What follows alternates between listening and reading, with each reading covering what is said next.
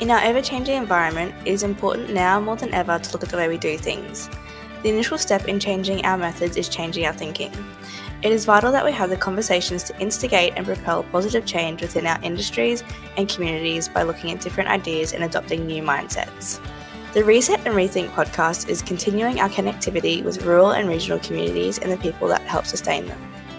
It's an over-the-fence look at people's lives, ideas and actions that inspire us. We hear from strong individuals, community members, business owners and industry professionals who are making way for real change in their patch and beyond. Welcome to the Reset and Rethink podcast, brought to you by Cheerup, empowering and supporting rural and regional communities to thrive. The Growing the Ag Workforce webinar and podcast series has been funded by the Queensland Agriculture Workforce Network. CORN is an industry-delivered initiative funded by the Department of Agriculture and Fisheries. CORN officers work to support Queensland agribusinesses to attract, train and retain workers. The purpose of this podcast series is to further discuss the key takeaway messages from the webinars and provide more insight into workplace relations, staff training and development, and safety in the agricultural workplace. Welcome to Cherup's Reset and Rethink podcast. Today's episode is part 2 in the 3-part series of Growing the Ag Workforce. I'm joined today by Sally Murfitt from Inspire Ag. Welcome, Sally. Thanks so much for having me on, Meg. Of course. Thank you so much for taking the time to join us today.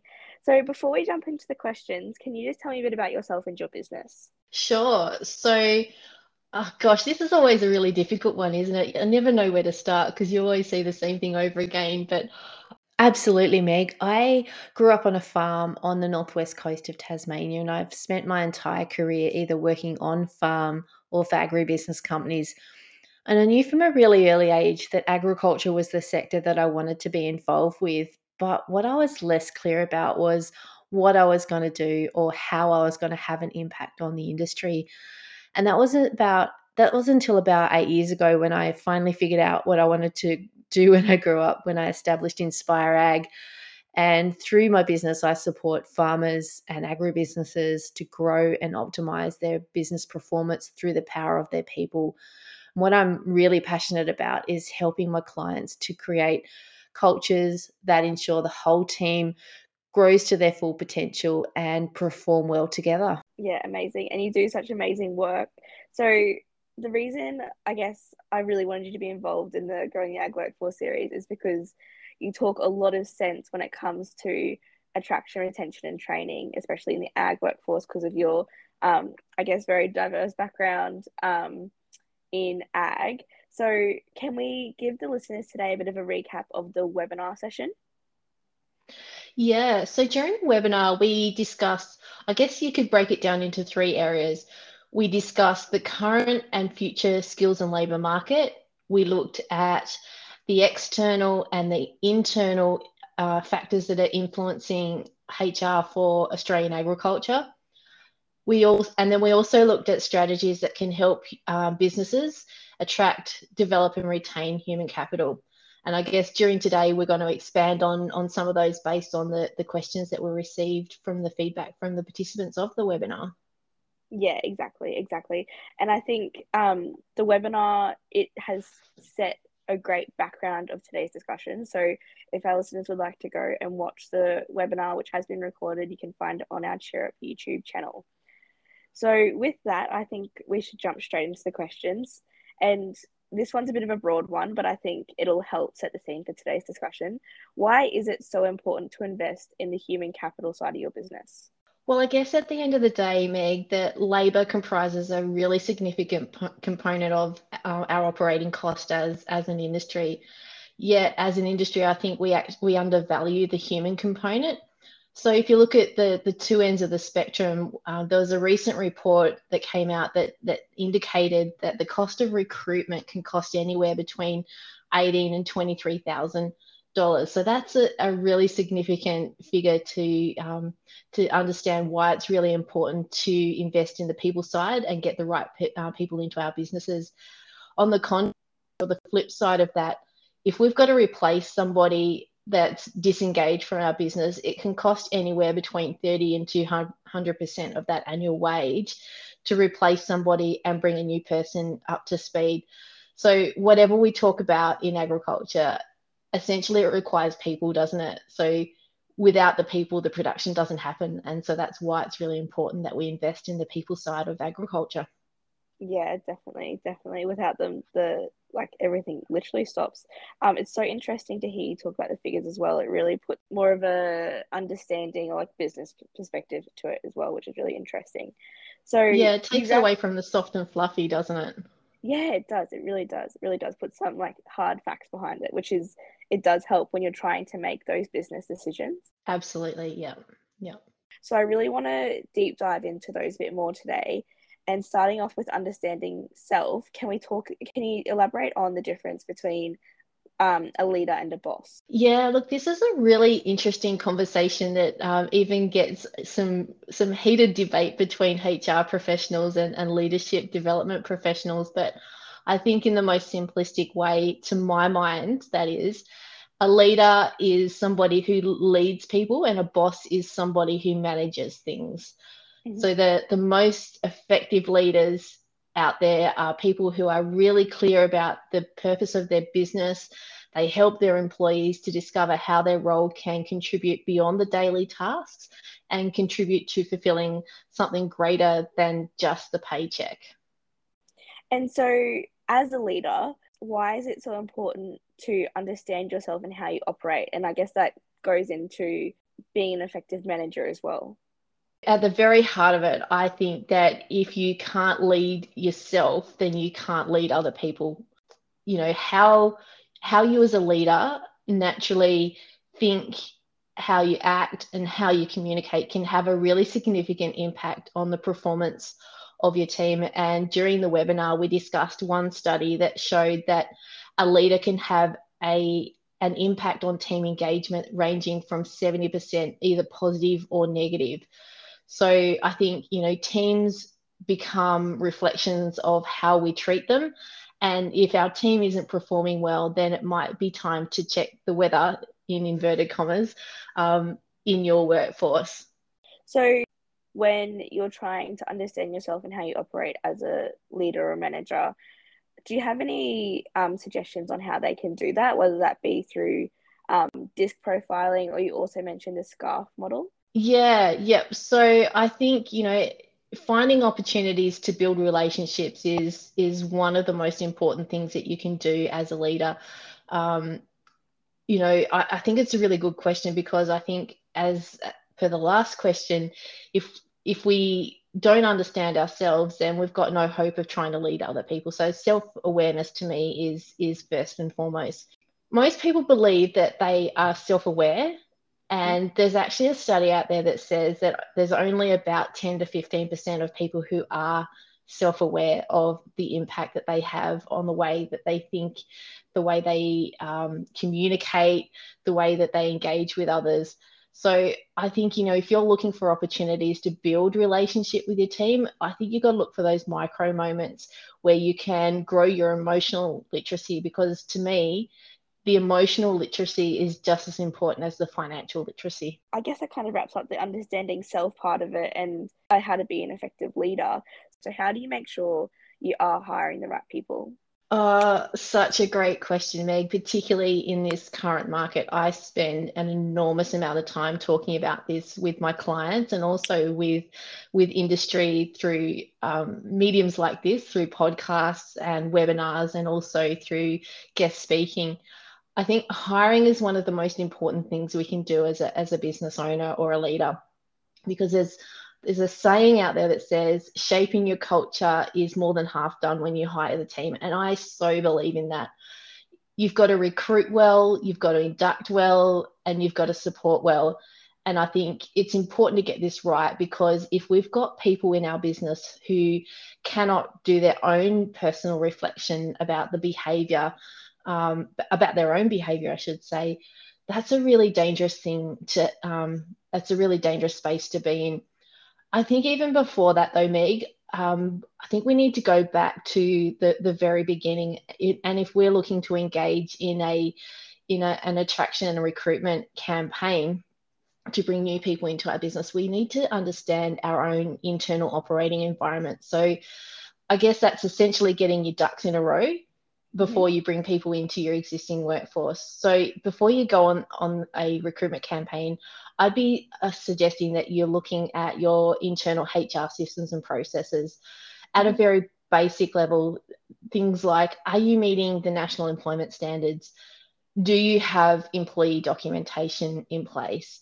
Do you have policies and procedures? Do you have position descriptions? So you're really clear about your expectations of that particular role and of the conduct expected to operate successfully in that business. Are you managing performance and conduct appropriately with your existing team? And what's the culture like in your current team?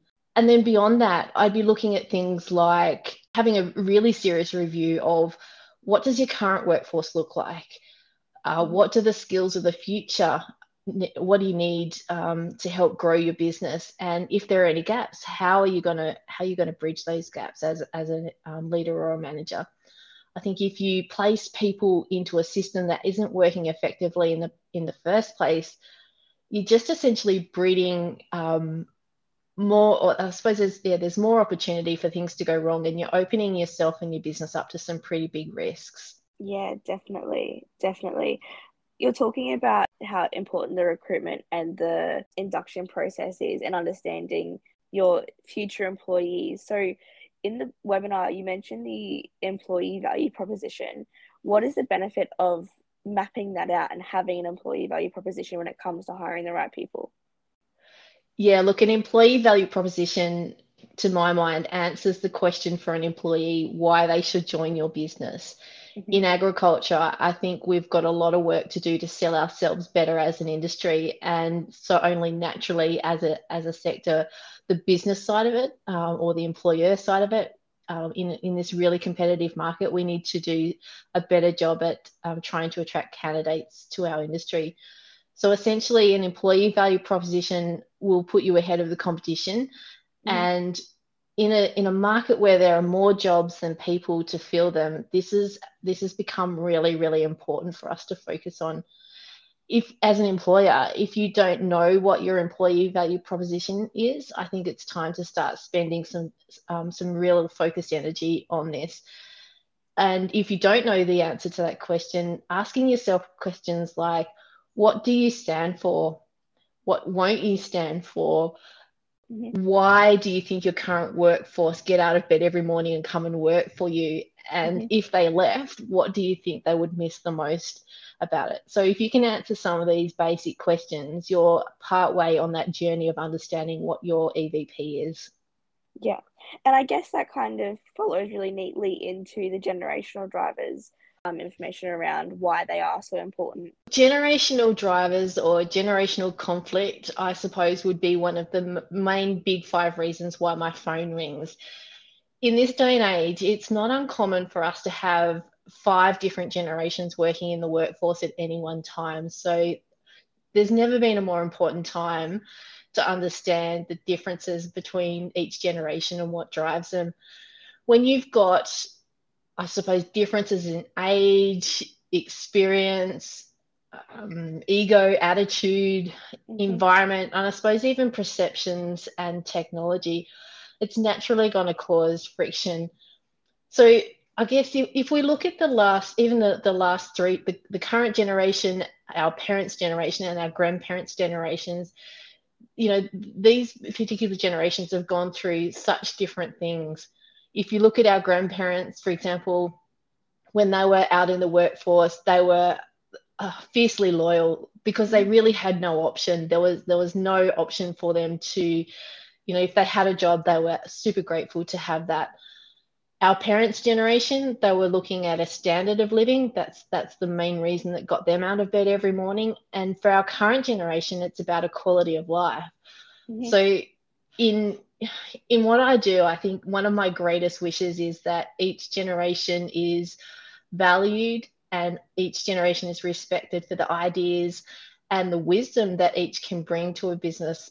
And if we do, I think we're going to get greater workforce participation and more significant increases in productivity as a result of understanding the differences and richness of experience that each generation brings to our business. Yeah, fantastically said. I think that goes to like two heads is better than one or two minds is better than one.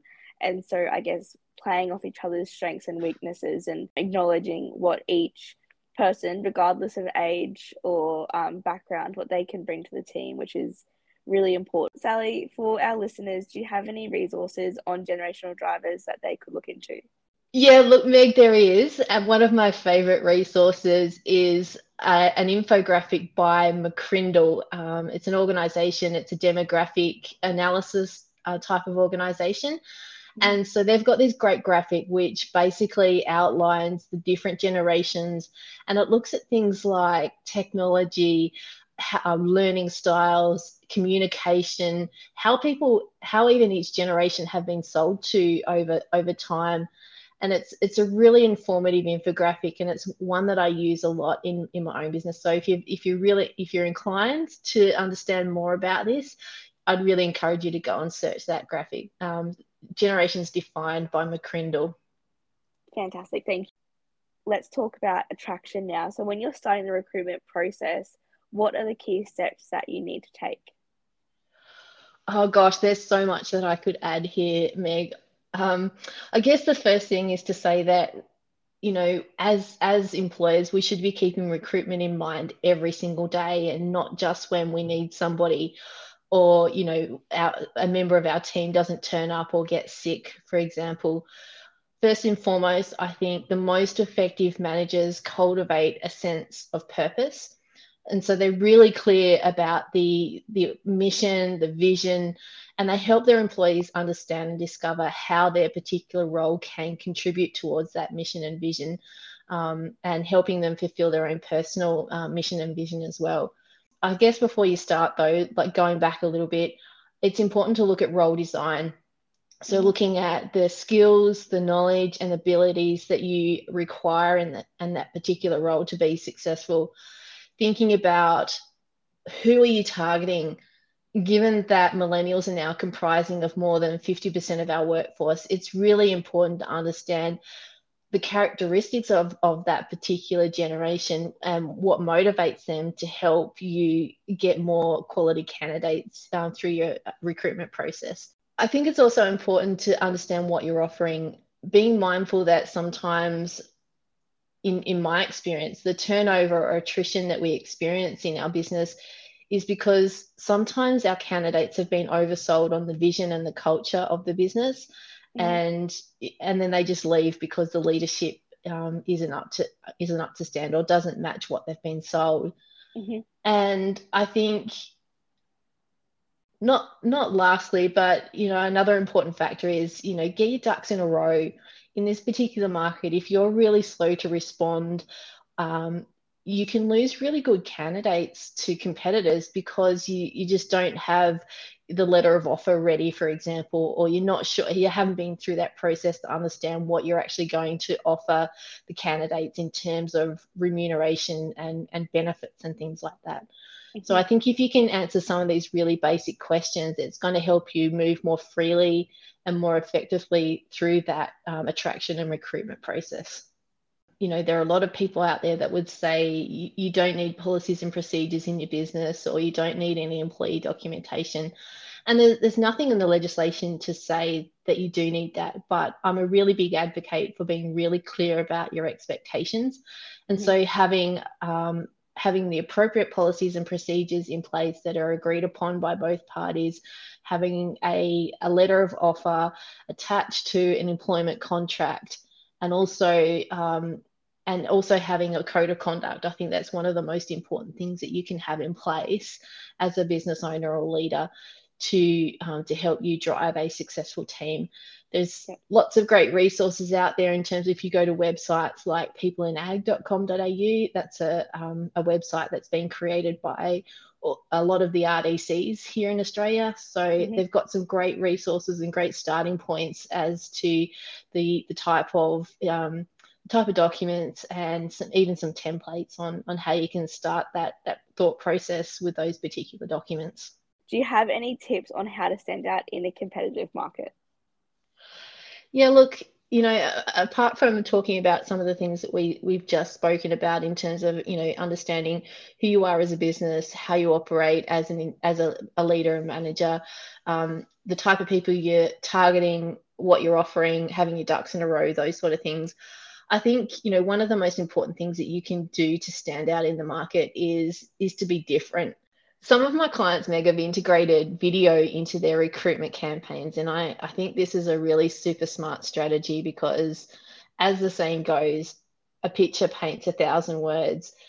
So using this particular strategy gives a potential candidate a deeper insight into the people, the operation, the role, and sometimes even like the community. And if you are one of those employers that are offering housing as a part of the package as well, you're giving them a bit of an insight as to what they might potentially be walking into. So using video, I think, is a great strategy. Not only does it save you time and money in the recruitment process, I think it gets you a better quality candidate at the end of the day. Yeah, very good. And so when you're talking about video, do you mean a Hollywood production film or? Absolutely not. Mhm.